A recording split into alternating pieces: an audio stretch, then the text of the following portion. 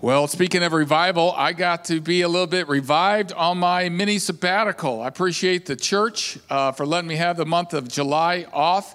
It helped greatly. Some people asked, what did you do?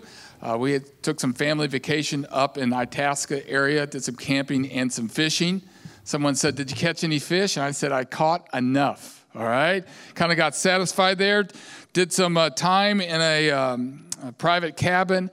Got to read some books and pray and just get refreshed. Part of the reason was just get in front of things because fall is just around the corner.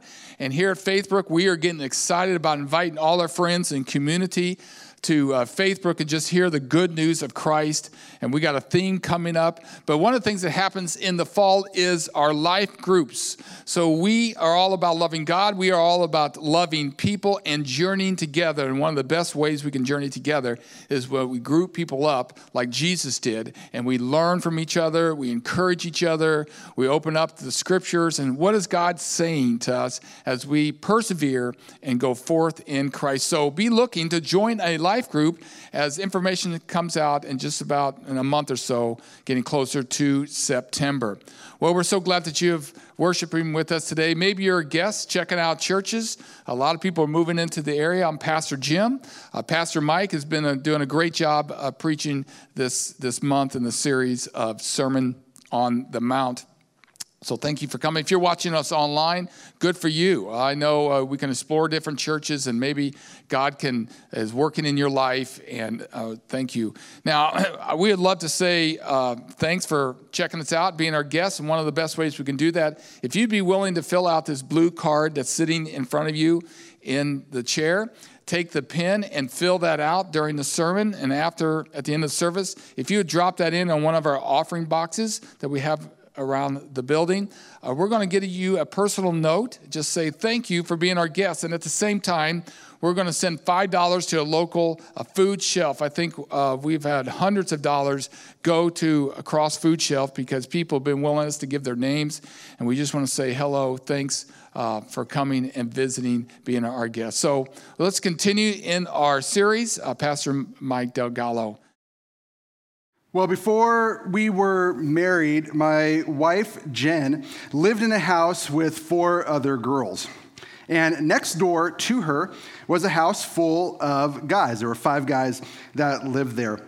Now, my wife is not known to have any rivals or enemies. She's a pretty friendly, loving person. She doesn't have very many enemies in her life. But man, there was one guy that lived next door, and if there was to be someone who was an enemy or a rival, it was this guy. You see, this guy, he would make fun of her a little bit. He would poke fun at her. He was very funny. He liked to joke around a lot. And but made it even worse with his jokes was not only did people find him funny, but anytime there was a moment for a joke to happen, she'd be thinking of the joke. And before she could get it out, this guy would say it just before her. And she would just get really frustrated, really annoyed, and she just could not stand this guy. In fact, he was just so annoying, and she could not stand him. And I think most of us, we think about the people in our lives, and I don't know if we have mortal enemies. I'm not sure that we would say we have a mortal enemy, that we're facing off against someone, but I think we do have a rival. We might have a little rival with someone. You know, maybe you have someone at the workplace who the boss just loves, and they always get that deadline done just before you. They happen to maybe get that promotion just before you, and they get all the accolades just before you. Maybe a lot of us can identify being Minnesotans. We have a favorite sports team, and there's a rival team that we just can't seem to beat, especially when it matters. Well, today we're going to be talking about how do we actually treat our rivals? How do we interact? How do we interact with our enemies, our rivals? And what does Jesus say about how we are to interact with these people? Well, welcome back to our series called Summer on the Mount. We are going through the Sermon on the Mount recorded in Matthew chapter 5 through 7. And this series is going over this whole sermon. And there's a lot of iconic passages in this sermon. Maybe you've heard of the Lord's Prayer. That comes from here. Maybe you've heard of the Beatitudes. That's within this as well. And really this sermon, what Jesus is he's delivering it, really kind of lays out how to live morally and how to live and process our life. But this series, what we're going through with it is we're taking what Jesus says at the end of the sermon in chapter 7. And what he does is he challenges his listeners to not just be hearers of his words, but to be doers as well. And when we do that, we are like a wise person who builds their house on the rock. And what we found is that when we practice what Jesus preaches, we find peace. When we practice what Jesus preaches, we find peace. And so for the rest of the series, we are going through the Sermon on the Mount, discovering how we can be followers of Jesus. And for today, and even this past 3 weeks, we have been looking at Jesus' words concerning how we are to interact and how we are to treat other people. And this week specifically, we're going to be looking at Jesus' words regarding our enemies or our rivals in our life and how we are to treat them. Now, we're actually going to go a little bit beyond that. We're going to go a little bit deeper, and we're going to see how today and even the past 3 weeks really come to a climax for what Jesus is really wanting for his listeners. In fact, it not only builds up to this point, but everything that we've heard coming up to here builds on this, and everything we're going to hear for the rest of the series is going to build on this point as well. So you're going to want to make sure to listen in, because everything ties together really nicely through this week. And if we can really understand, and we can really get a hold of what Jesus is teaching this week, if we can really understand it, it can really give us a new perspective in how we are to be followers of Jesus. And so the tension throughout the series is this, is that do we really take his word seriously? Do we take what Jesus says so seriously that we're actually willing to put it into practice? Are we going to be that wise person who builds on the rock, or are we going to be a foolish person who builds on the sand? And I truly believe that Jesus wants us to be a wise person to build on the rock, hence why he gives us the challenging words we've been hearing all along. So let's go ahead and turn in our Bibles to Matthew chapter 5. You might have an analog one that you can flip open with actual pages. If you're like myself, you have the YouVersion Bible app on your cell phone. This is something that I use. If you don't have it, download it from your app store. It's free. It's awesome. It's what I use to read the Bible every day. I carry it with me wherever I go. It's awesome. So you can download that. You can go to Matthew chapter 5. If you don't know where that is, that's in the New Testament. Now, over the past few weeks, if you've been listening along, this might be a little bit of a recap, but just to kind of bring everyone up to speed, Jesus has said two main phrases over the past 4 weeks that he has repeated. And the first phrase that he said is this. He says, "You have heard it said." Now, the reason why he says this is because there's something that he brings up that's challenging his listeners, and they have heard it said one way, and Jesus is coming to bring up the topic or issue. Now, it's not really what was supposed to be said. It's not the actual intention, but Jesus is bringing it up to bring it about. The second thing that he says, "But I tell you." He'll say, "You've heard it said, but I tell you." And he's speaking this on authority. He's saying that this is how it's actually supposed to be. It's not how you've heard it, but this is what it is, and this is how I'm going to set the record straight.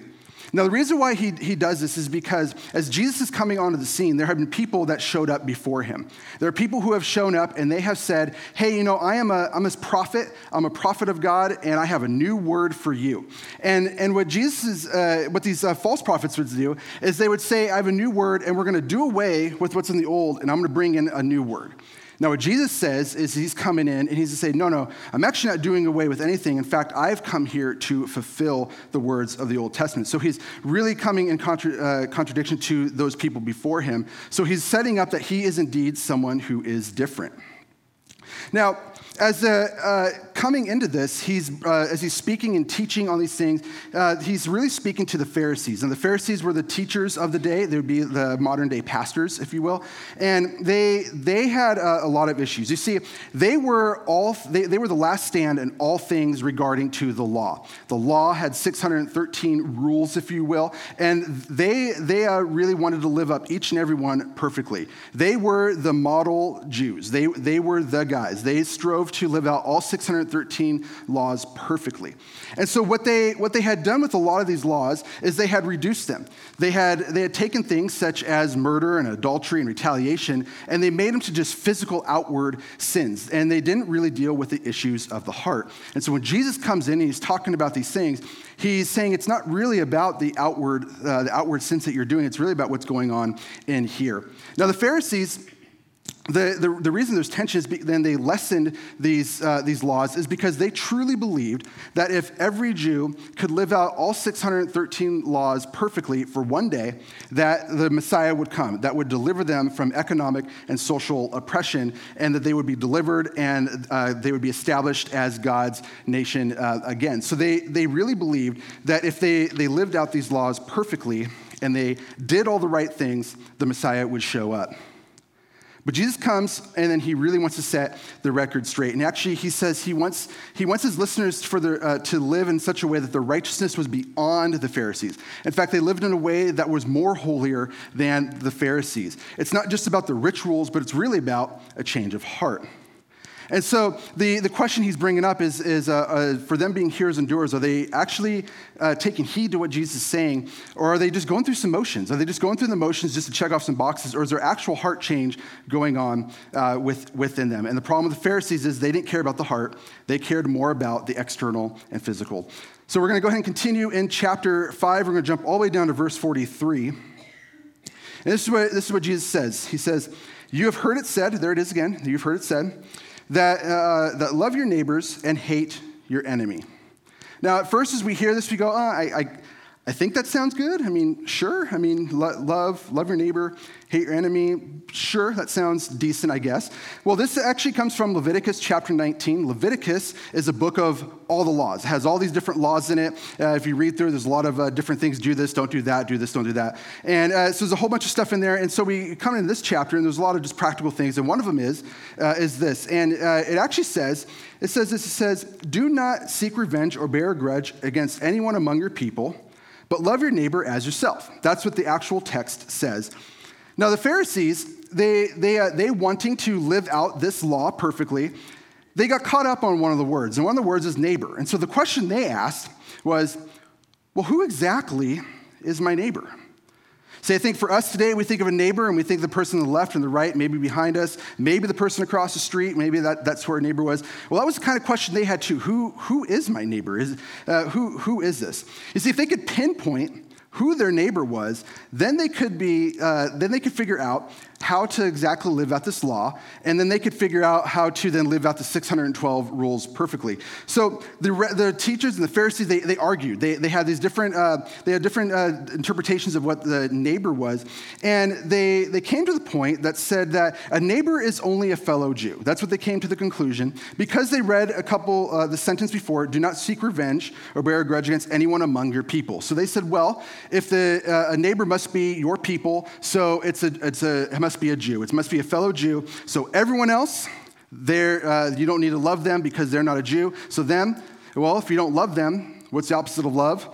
Dislike? Nope, we're going to hate them. So they were actually known for being very, very mean and cruel to non-Jews. They were great amongst their people, but they were very mean towards outsiders and weren't very nice. And that was kind of the reputation, specifically with the Pharisees, that they had in that time. Now, for some Jews, some of them even took that term neighbor and even went a little harder on it. And they got really specific. They even said, that's not just all Jews. Neighbor is really only your immediate family, your small circle of friends, and maybe, for some, it could even mean those in your local church. That's who they said that's who your neighbor was. Everyone else, you didn't have to love. That wasn't the command. You didn't have to love them. You can actually hate them. Hence why Jesus says, "You have heard it said, love your neighbor and hate your enemy." That was the added text. Now, the irony in this is if you read down in Leviticus, one, you're reading Leviticus, so that's good on you. But two, if you actually were to read down and go down to verse 34, it actually says that if a sojourner or a stranger would actually come and live in the land, you were to love them. You were not to mistreat them, but you were to love them as yourselves, because they were once people who were strangers in the land of Egypt. So he says you're to love your neighbor as yourself, but they completely disregarded that. They clearly didn't read any further. They got hung up on this verse, and they took something that was supposed to be a positive command. They took something that to love your neighbor as yourself, they took a positive command and turned it into something negative. So now Jesus comes, and he's wanting to set the record straight. So he says, "You've heard it said," and then this is what he says in verse 44. He says, "But I tell you, love your enemies and pray for those who persecute you." And we see right away, Jesus takes it a step further. He doesn't address neighbors anymore. He goes right to what would be beyond your neighbor. Well, you say it's your enemies. And what's he say to do to them? He says to not hate your neighbor. He actually says to love them. You see, Jesus is clearing the air that neighbor is not just someone who's a fellow Jew. It's not just your immediate family. It's not just those in your local church. In a lot of ways, what he's saying is it's a fellow human. Your fellow human is your neighbor. Now, he says to love your neighbor. Now, the word love is a really interesting word, and in the Greek, there's a lot of different words for love. And in this specific context, it's really translated like an unconditional love. So really, a reading could be, I tell you to unconditionally love your enemies. Now, this obviously, this love is not something that is the feelings that you have. It's not a romantic feelings, but it's really this idea of having a sense of duty, that you would do good works for someone.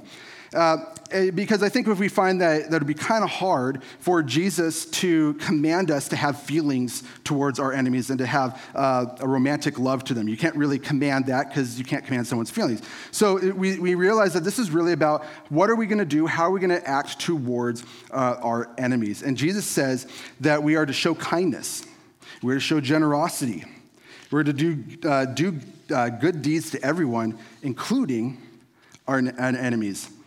And we see in this Leviticus passage that it says to love your neighbor as yourself. And so the whole point is that however you would show love to yourself, however you would do that, that is the kind of love you are to treat and show others. And then Jesus says, right after that, he says to pray. Pray for your persecutors. He says, not only should we love our enemies, but we should pray for those who show ill treatment towards you. You see, in that time, there was some persecution from the Roman Empire. They were being oppressed. There were some terrible taxes and laws that they had. There was a lot of things that they had to be subjugated under the Roman Empire. It was not all roses in that time. But even after Jesus' resurrection, we see that the early Christian church was heavily persecuted by the Roman Empire. And even in this, he's saying that you should pray for your persecutors, pray for those who are persecuting them. Even when Jesus is being crucified, if you read in the Gospels, one of them mentions that he even prays for his persecutors as they are crucifying him. Jesus' words are this. He says, Father, have mercy on them, for they do not know what they are doing. And we see even Jesus lives out his words to pray for his persecutors. And here's the interesting thing about this, is that as we think about the context of this verse and what Jesus is talking about, he's saying that not only should we love our fellow humans, love our neighbors, he says, but actually pray for those who are showing ill will towards you. Pray for them. Don't be like this. So in that day, the Jews would be persecuted and they'd have ill will towards. They'd be thinking of ways of how they could overthrow the Roman Empire. They'd be thinking of ways of how they can dismantle everything. They actually wouldn't do it, but they did not love their neighbor by any stretch of the imagination. And so what Jesus is really saying is, he's saying if you actually are praying goodwill for your persecutors, if you think about this for a second, if you're praying good things for someone, you really can't wish bad things for them at the same time.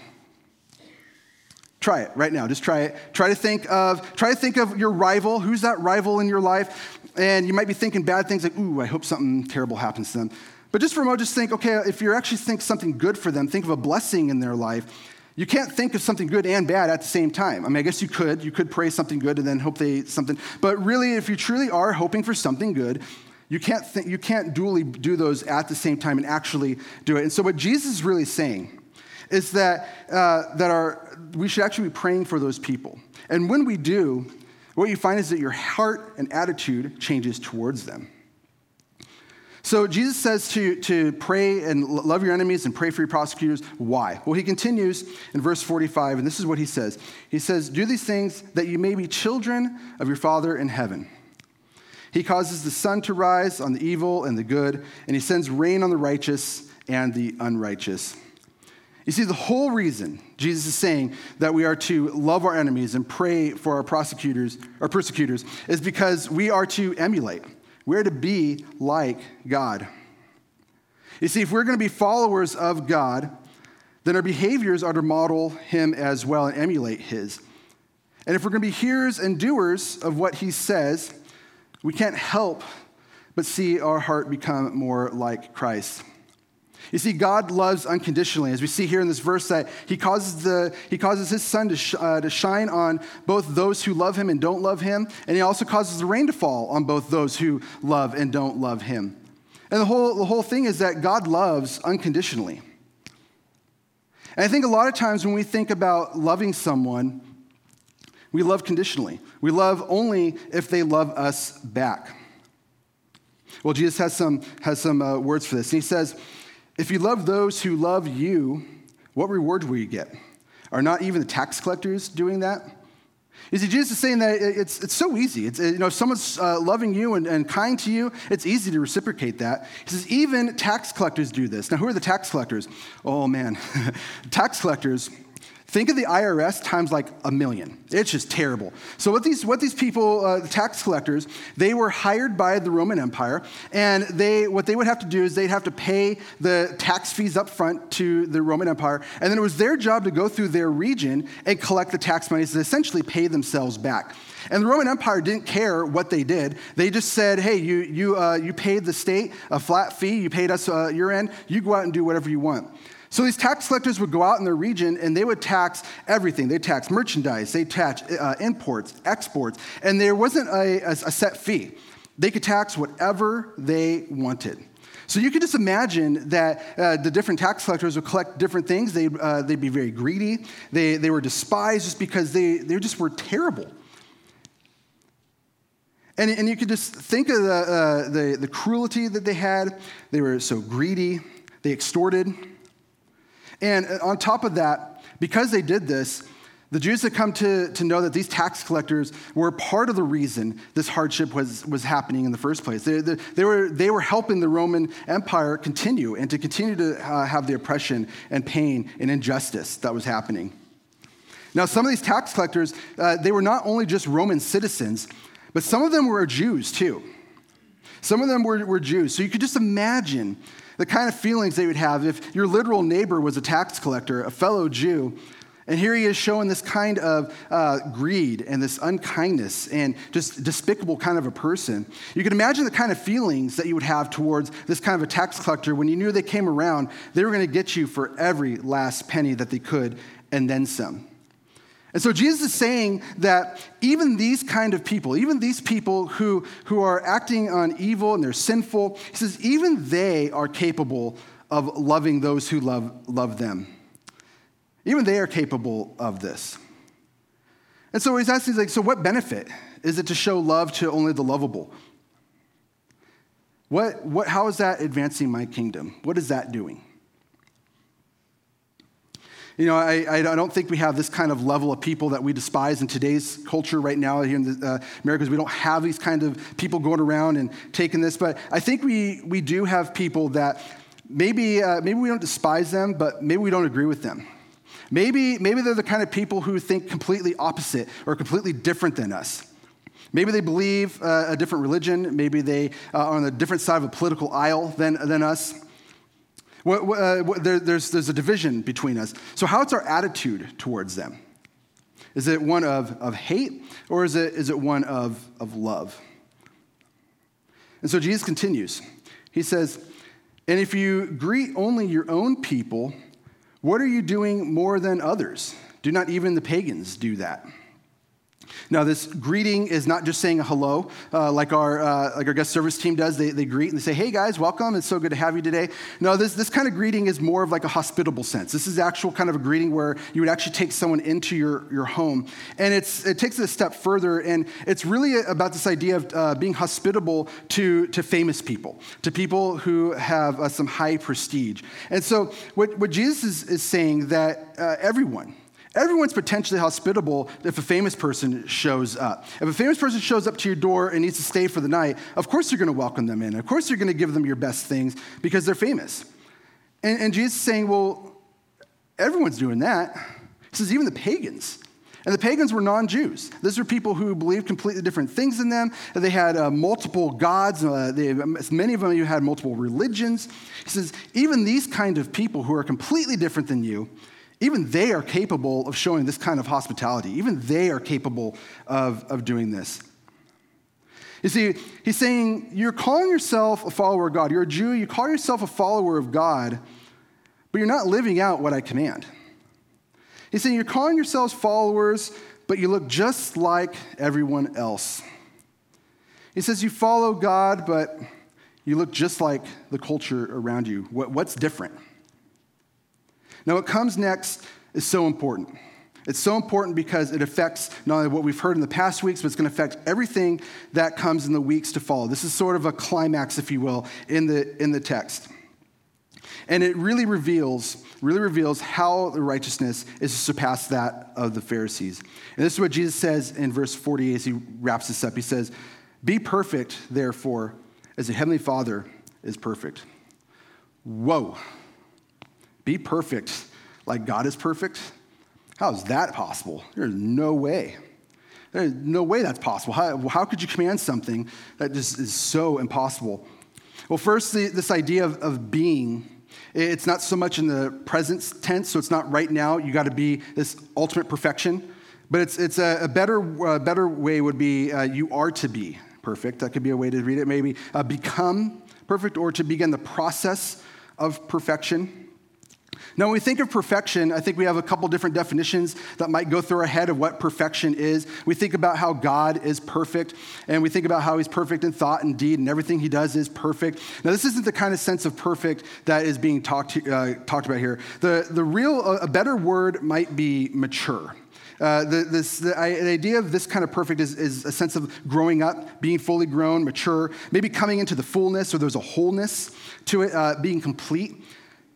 So what Jesus is really saying is to become mature as God is mature, because our character is supposed to resemble God. You see, the Jews listening in to this, they would have clued in, and a couple things would have triggered in their head. And one thing that would have reminded them in their 613 laws that's scattered all throughout is a phrase that was scattered, and it was this: it's "be holy, because I, the Lord God, am holy." You see, being holy is another word for that is to be set apart. So be set apart as I am set apart. You see, the whole point of the laws, the whole point of all this, to give the Jews all these rules and laws, the whole point of that was to give them a standard of living that would actually separate them from the rest of the surrounding world and cultures, that the way that they lived was different than the cultures around them. The way that they would worship was different, and the very God that they worshiped was different. And they were to, where Israel is, if you looked at a map, it was right smack dab, right in the middle of the known world. All trade and commerce had to go through Israel. So they were literally to be acting different. They were literally to be acting as a light to the surrounding nations. And the whole point, the whole reason, is that they would be radically different. They'd be set apart. They'd be a perfected people. They'd be different. Because then those surrounding nations would come to know God. They'd be reconciled to God through this nation that was living in an entirely different way and living in according to God's will. That was the whole point for it. And now for us today, we're no longer living necessarily under these laws, but being a follower of Christ. For those of us that are followers of Christ, it's not just about our own personal salvation. That's great. That is awesome. But really what it's all about is for us to be on mission as well. That our lives are radically different. That our lives are radically set apart. They're perfected. They're different than everything else around us, that non-believers would be able to see our lives, they'd be able to see Christ in us, and they would be reconciled to Jesus as well. So what we find is that Jesus calls us to live differently so that we can make a difference. Jesus calls us to live differently so that we can make a difference. You see, he calls us to be different, and it's for his purpose. He calls us to be set apart so we can make an impact on those around us. We're to be set apart to be an example of God's love. You see, this is really all about taking on the heart of God. And this is really impossible without the Holy Spirit and the Holy Spirit working in and through us. And what we find is that when we take on the heart of God, we can't help but work through our heart issues. You might have heard of something called the sanctification process. Another word is entire sanctification. And sanctification means to be sanctified or to be purified. And what this is the sanctification process. It really means becoming more like Christ, becoming more like God. Our character is being shaped to be more like him. You see, each week, Jesus went beyond the physical sin. He went beyond murder. He went beyond adultery. He went beyond retaliation. It wasn't just about the outward that we do, but really it comes back to the heart. It comes back right to the heart. And so what Jesus is really bringing up, he's saying, is your heart set apart? Is your heart perfected? Is your heart becoming mature? Is it living out a complete and mature love? Because Jesus calls us to live differently so that we can make a difference. So if this is the case, how are we supposed to be hearers and doers of Jesus' words? Where do we begin? What does that look like? How can we move forward in living differently? Well, today there are actually 3 people who are going to be baptized. We have 2 students and an adult. And today that they are in their baptism, they are declaring that they are wanting to live differently for Jesus. They're declaring in amongst all of us that they want their lives to be different. And that they're going to make an impact and a difference in the world around them. Now, for the rest of us here, maybe some of us have been baptized already. Maybe you're not ready to take that step yet. But we're not being baptized. All of us aren't going out and being dunked. But here's a great challenge for us to be thinking about this week as we set our heart on Christ and our hearts being set apart. So here's a great question for you to be thinking about this week: is who is your enemy that you can be praying for? Who is your enemy that you could be praying for? Now, you may not have, like I said, a mortal enemy, but maybe you do have that rival in your life. Maybe it's someone at work. Maybe it's someone online. Maybe it's someone in social media. But who is that person? Who's that person that you would consider a rival? Who would that person be? And the second thing to think about is, for that rival, what would it look like to start praying for them? What would it look like to start praying for them?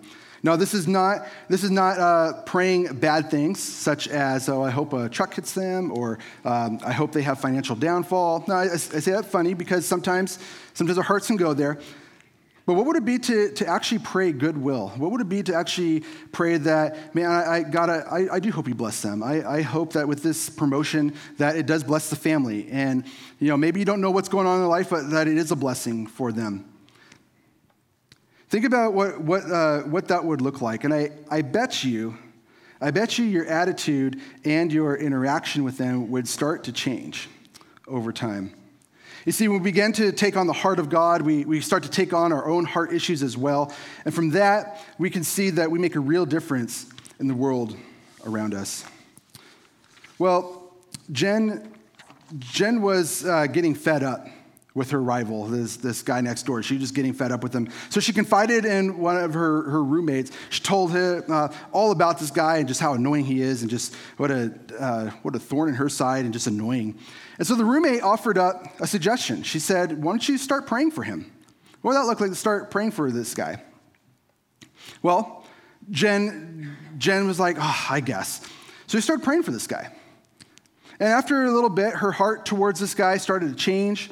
It started to shape, and soon they began to see a friendship started to form out of this. And her heart completely changed, that she wasn't so frustrated with him anymore, even though, according to her, that he was annoying, and he wasn't really that funny. But her heart towards him started to change. And would you know it, 2 years later, she would marry this guy.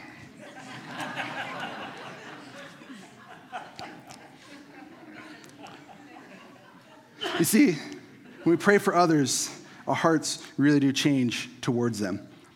Because Jesus calls us to live differently so that we can make a difference.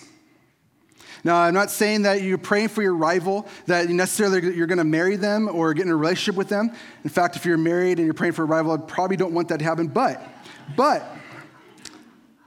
how different would our everyday lives be if we really were intentional, if we really did think and seek for the well-being of those of us who cause us disruptions, who are our rivals? How would that look? How do you think that would change your interaction with this person?